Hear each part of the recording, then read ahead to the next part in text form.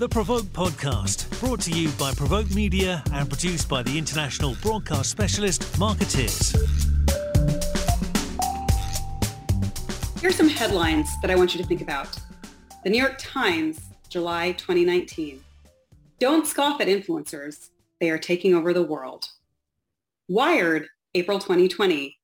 Could the coronavirus kill influencer culture? Vanity Fair, January 2021. Fake Famous, the dark side of influencer culture. And Adweek, October 2021.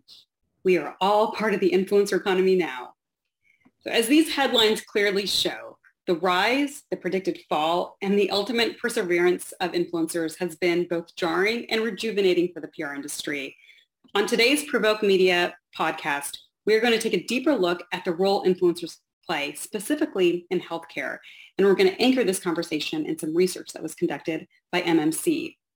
I'm Arthi Shah, executive editor at Provoke Media and host for today's episode, which also kicks off a bigger multi-part series that we're doing with MMC on this very topic. So if you like what you hear today, good news for you, there is much more to come. So on today's show, we have Olga Fleming, who's president of healthcare and corporate at MMC. But before Olga and I talk, we're going to start with some eye-popping headlines from the research. To give us the download on this, I'd like to welcome Maddie Simko, who's a strategist at MMC and who was an integral part of the survey. Welcome, Maddie. Thank you. Thanks. Thank you. Excited to be here and to talk about this. I mean, I could talk for days, so I will try to keep it to a minimum. But, you know, those headlines really speak for themselves. And kind of jumping off of that, let me ask you this. When I say the word influencer, what comes to mind? Is it a millennial recording an unboxing of their latest subscription box? Or is it maybe a teen sharing their skincare routine? You know, like that's kind of what we think of. But what about doctors creating TikToks to educate on the importance of pap smears to screen for cervical cancer? Or parents sharing videos of themselves swapping out their child's glucose monitoring system to educate others of living with type 1 diabetes? You know, these are both examples of influencers in healthcare and just a few of the many in this quickly growing space. At MMC, we have a long and proud history of unlocking the power of influence, and we believe that any and every campaign we work on should have an integrated approach that includes influencers because they are this authentic, incredible connection to our audiences. And for the past 5 years, we've worked closely with influencers in the healthcare space on everything from highlighting the patient experience of living with migraine to really identifying and driving awareness of the signs and symptoms of endometrial cancer. And because of this work we've done, it's been so fascinating to see this boom in healthcare influencer engagement over the past couple of years. And now it's one thing to just observe in our own newsfeed and, you know, see the headlines that you mentioned, but we wanted to actually prove it out and see if there has been a tangible shift in health influence since the pandemic created this virtual first reality and a hyper focus on health. So being the data-backed agency we are, we took this as an opportunity to conduct our own research to uncover key insights and patterns about how consumers are searching for healthcare information digitally. Earlier this year, we ran a first of its kind survey and captured responses from a nationally representative sample. And we asked them a ton of questions, including their social media behaviors, how they go about finding this health information, who they trust for health information on social media, and of course, how have these behaviors changed since March of 2020. And the results were fascinating. They showed that not only does the general public search for health information on social media, but it's across a variety of channels and from a spectrum of different voices and sources. And this isn't just Gen Z. All adults, even 65 plus, are on social media engaging with quote unquote influencers for health information. Now, we'll go into a lot more of the nuances on this data in this episode on the differences between age groups, gender, and race and ethnicity in terms of who they trust and where they're getting their health information. But I do want to really hit home on one of our findings, and my personal favorite finding, and it's that healthcare influencers have, well, immense influence on all adults. We found that over 1/3 of participants said that they discover and learn about disease education from healthcare influencers. And then a little more than 1 in 5 are actually influenced to make a decision and to act upon this information. So they're motivated to do something such as speaking to their doctor about a diagnosis. So it was really awesome, really interesting results. And I'm excited to get into it more with you guys today. Yeah. And I mean, just to reiterate, I mean, for our audience, I mean, yeah, so this is not just millennials. It's not just Gen Z. As Maddie mentioned, this is across age groups and across platforms in which people are using influencers to educate themselves. So I will invite Olga to join and we will dive into this a bit more. Hi, Olga. Hi, Aarti. So Olga, before we dive into the survey, I think a lot of folks may know you because you've been in the industry for a while, and now you are here at MMC. Can you tell people a little bit about you and how you ended up at MMC? Sure.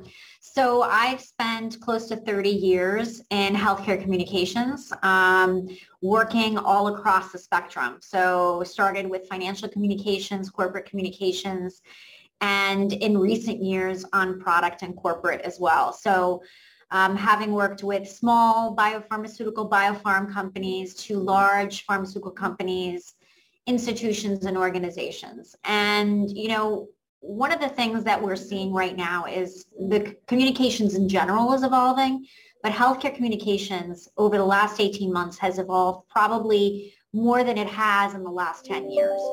And what we're seeing is at the nexus of how we communicate is the importance of culture and individual impact.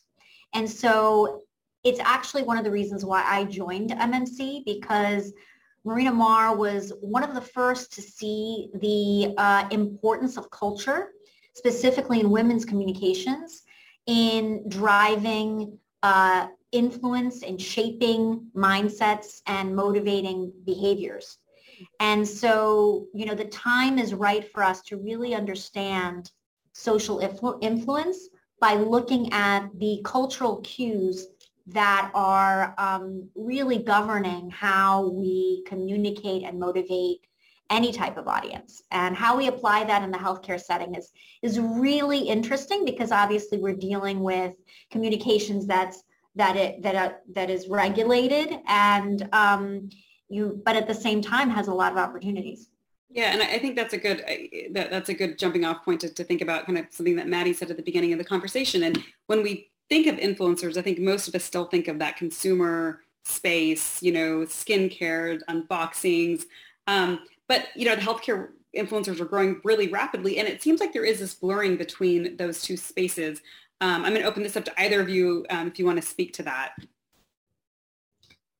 Sure, it's very interesting. So I think in the last year, one of the big headlines is that everybody is interested in their healthcare. I mean, everyone was always interested in healthcare, and obviously we have people who are constantly Googling, different conditions and symptoms. But we got to a point this year where we really had to explain very complex science to very large patient populations, or the world for that matter, right? So there was a point where we are actually talking about the process of clinical trials to the masses and distilling very interesting and complex mechanisms to lay people on a level that we had never done before. Yep. And so with that came an evolution of how we utilize certain channels to ensure that we're educating everybody where they are. And that's something that everybody really should be mindful of, that at the end of the day, influencers will be out there. They will talk about a whole host of things that are important to them and important to their audience. The relevancy is key because in this, what we call the attention economy, relevance of what we talk about from a healthcare standpoint is very important in drawing in those audiences and making sure that you are impacting information exchange. So that said, a lot of people in this period of time, Arthi, entered, different types of channels and like TikTok, where you have doctors and patients talking about their experience, explaining complex subject matter or topics. And you would have never seen that before had we not had something like the COVID or the pandemic to really spark that flame. Right. No, I think that's an excellent point. I mean, we completely shifted the average consumer's interest in some of these healthcare minutiae. I guess on that note, I mean, this is an enduring and evolving pandemic, and depending on even regionally where you are, the severity of it differs and the behavioral modifications differ based on where you live. So, there is obviously, I think there was an Axios headline, was it yesterday, that said people are, quote, over Delta. There is obviously a COVID fatigue, and I'm curious how this is being handled and what you're seeing on the influencer space. Are we seeing shifting narratives? Is a movement away from COVID to talking about other healthcare topics now? Yes, absolutely. So what COVID did for healthcare communications on social media is it opened up the door in a very large way. I mean, the door was always open, but now what we see is that more people are having healthcare conversations. And a lot of people generated followings based upon information that they were exchanging about the pandemic. But now, in order to engage their audiences, now they're talking about other things, other healthcare topics. I mean, obviously, some of the most prominent healthcare topics are nutrition, weight loss, gut health, but there's a lot of conversation around dermatology, diabetes, migraine, conditions that a lot of people are managing and want information about. So while the conversation there's a lot of fatigue around the COVID conversation, it did help open the door for people to become comfortable discussing information, sensitive information such as this in new platforms. Right.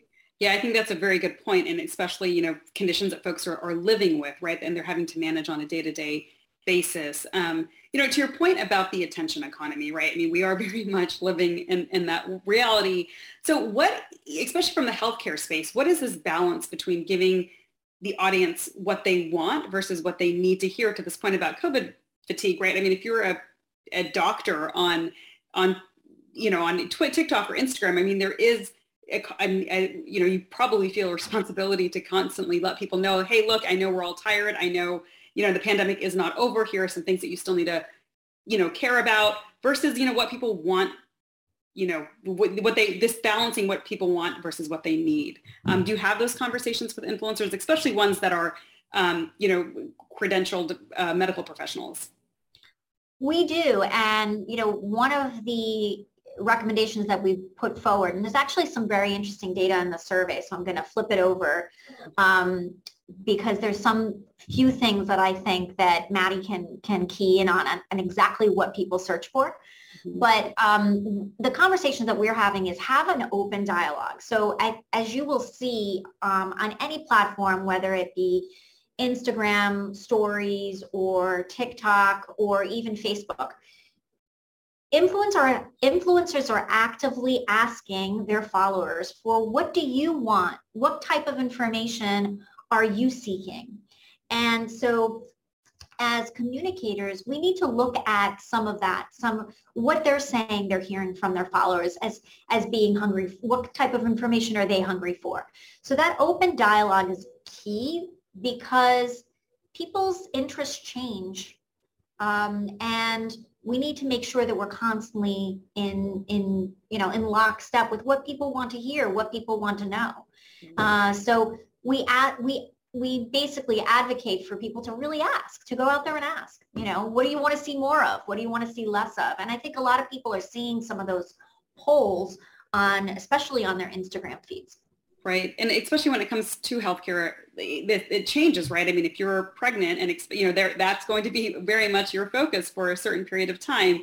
And then you're probably going to unfollow a bunch of, channels that may be solely focused on pregnancy. And then you're going to be looking at having a young child and, or if you have an acute health crisis, right? There's going to be a period of time where that's going to dominate all of your probably interest. And then as that sort of recedes, then, other things might come in. So I think healthcare is sort of this constantly moving and dynamic space for people as well.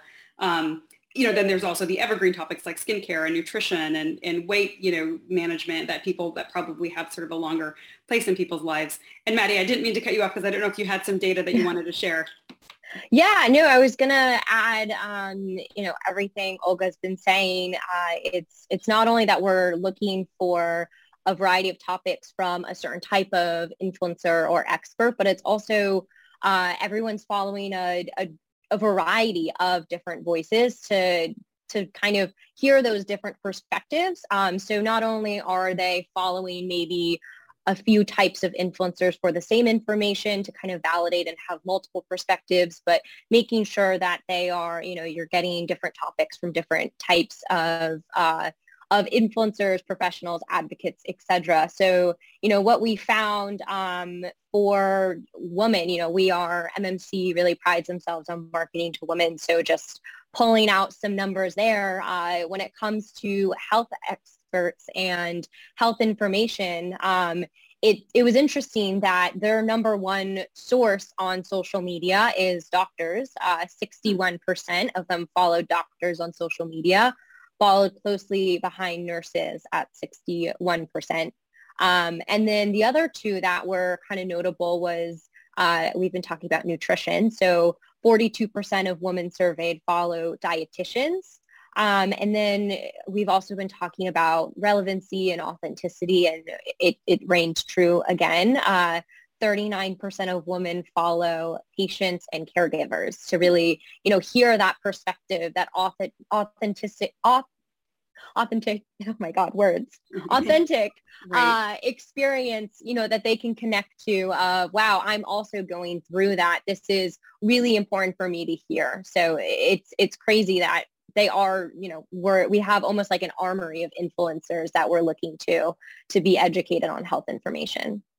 That's such an excellent point, and it really goes to and Olga, I'd love to get your perspective on this, around trust, right? And how, there's different groups for different experiences. And Olga, I'd love to hear your perspective around how folks build and maintain trust, whether they are, a peer, someone who's dealing with an experience of, some type of condition, or whether it's a medical professional. Well, it's all about presenting an opinion with authenticity and it coming from a personal relevance. So, especially when brands are working or companies are working with influencers, the number one thing is to work with people who represent the brand, who represent the messages that you believe your audience wants to hear, not the messages that you want to tell. And so, I think that there's a really important nuance there because most populations, and because we looked at women, we looked at a diverse group of populations, whether it was Black population, the Hispanic population. And what we saw is that most populations look for like-minded professionals or like-minded people to garner information from. And so when we're talking about that trust, because at the end of the day, it's who, if your followers essentially trust your opinion or at least weigh it. So, we want to make sure that how we engage with influencers is also fully transparent. And we've come a long way in the last 10 years of doing that. But now we see more and more people talking about their experience and saying that, they're working with the company or they're working with a brand, but this is truly their authentic experience and they're sharing that. And, you would be surprised, but, people can see through messaging and they can see when someone's having a good experience with a brand or really feels passionate about talking about educating in a specific disease category. So, relevance is key, like-mindedness is key. And what I would say is that it cannot be a one-size-fits-all. Yep. So one of the things that we see sometimes is that companies and brands take the same copy and replicate it on, through influencers, but on Twitter, Instagram, whatever Facebook, whatever the channel. And we really have to take an audience first approach. Not only a channel first approach, but now it's an audience first approach. What does your audience want to hear? Yep. And then are they on that channel? Right. I mean, what we see is that, for example, with the African American community, they over-index on YouTube. They go to YouTube and they value celebrity opinion as well, where, we see the Hispanic population over-indexing on following medical professionals. And so having this type of data at our at our fingertips is really helpful, because then we can tailor posts and tailor messages and tailor influencer outreach to the right audiences. Trying to boil an ocean with the same type of post across a whole bunch of influencers across channel is not going to get the results, and nor will it foster an experience that's positive between a brand and its audience. That is such an excellent point. And I was having a conversation this morning just about sort of what you're talking about is sort of this intersection, right? I mean, like if we just say, hey, we want people engaged in health, it's like, okay, yes, but the Black community engaged in health may engage with healthcare in a very different way than the Latino community. And again, I'm sure you all have, you can slice and dice this up, based on age and region and socioeconomic factors. And I think that's really smart for folks to think about their content and who their audience is and the various audiences they're trying to reach, because these different, people have a lot of different identities, and that does inform what they consume and who they trust and how they engage with content. I know we're running low on time, but I did want to at least, Olga, you did mention this. We talked about the commercial model, right? I mean, most people now associate influencers with having some kind of commercial model. And I was wondering if you could give us a little bit of the lay of the land in terms of what that commercial model looks like for healthcare and how much of it is paid versus earned. Well, the commercial model is essentially a paid media strategy, if you think about it that way. So from that perspective, we definitely look at a paid media strategy. Earned would be great. And so when we take an earned first approach, regardless of channel, which is important, right? But an earned first approach we take with key publications, which are influencers in their own right, because they publish a significant amount of content on a regular basis. So from an earned standpoint, we engage with key publications on key channels. But when we work with influencers from a paid media perspective, we really look at this audience first through audience first lens.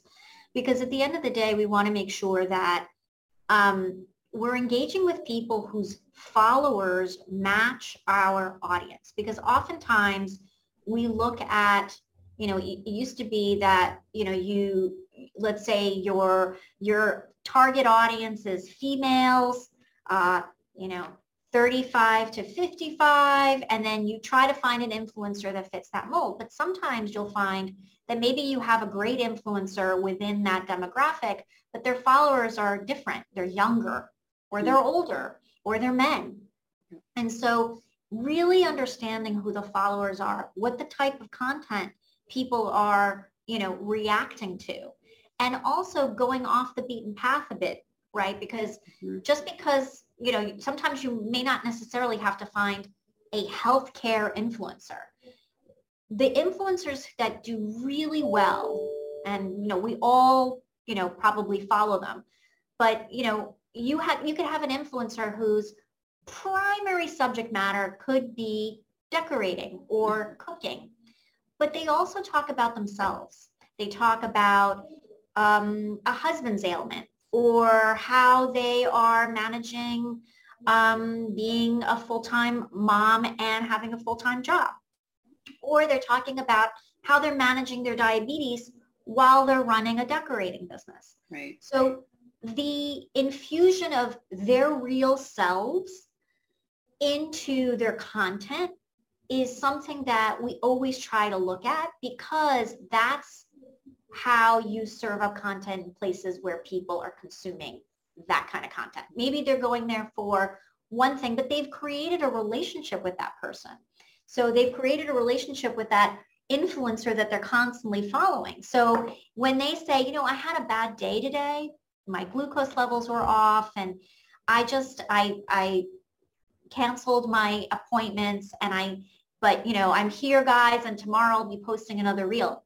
That's reality. That's how you infuse healthcare messaging into real life, because let's face it, we're humans. We're not just influencers or patients or whatever. We're humans. Right. So, yeah. And I was also thinking about the fact that, there's aspirational influencers, right? I mean, if you follow Reese Witherspoon or Kate Hudson or Gwyneth, that's aspirational. And then there's the ones who are your peers, right? The ones whose morning routine probably looks more like yours and less like Kate Hudson's. And so, I think people are seeking different types of content from different people.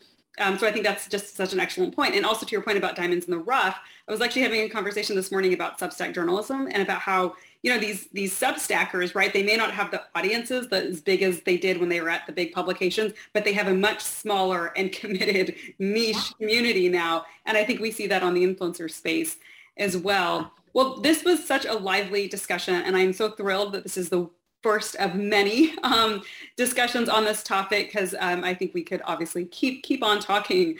So thank you, Maddie, and thank you, Olga, for joining us. And I hope that we will have one or both of you on again here soon. Thank you so much, Arthi. This was a great discussion. We'll talk to you all soon. Yeah, thank you so much. And we will be back with another episode of the Provoke Media podcast and another episode of this series soon.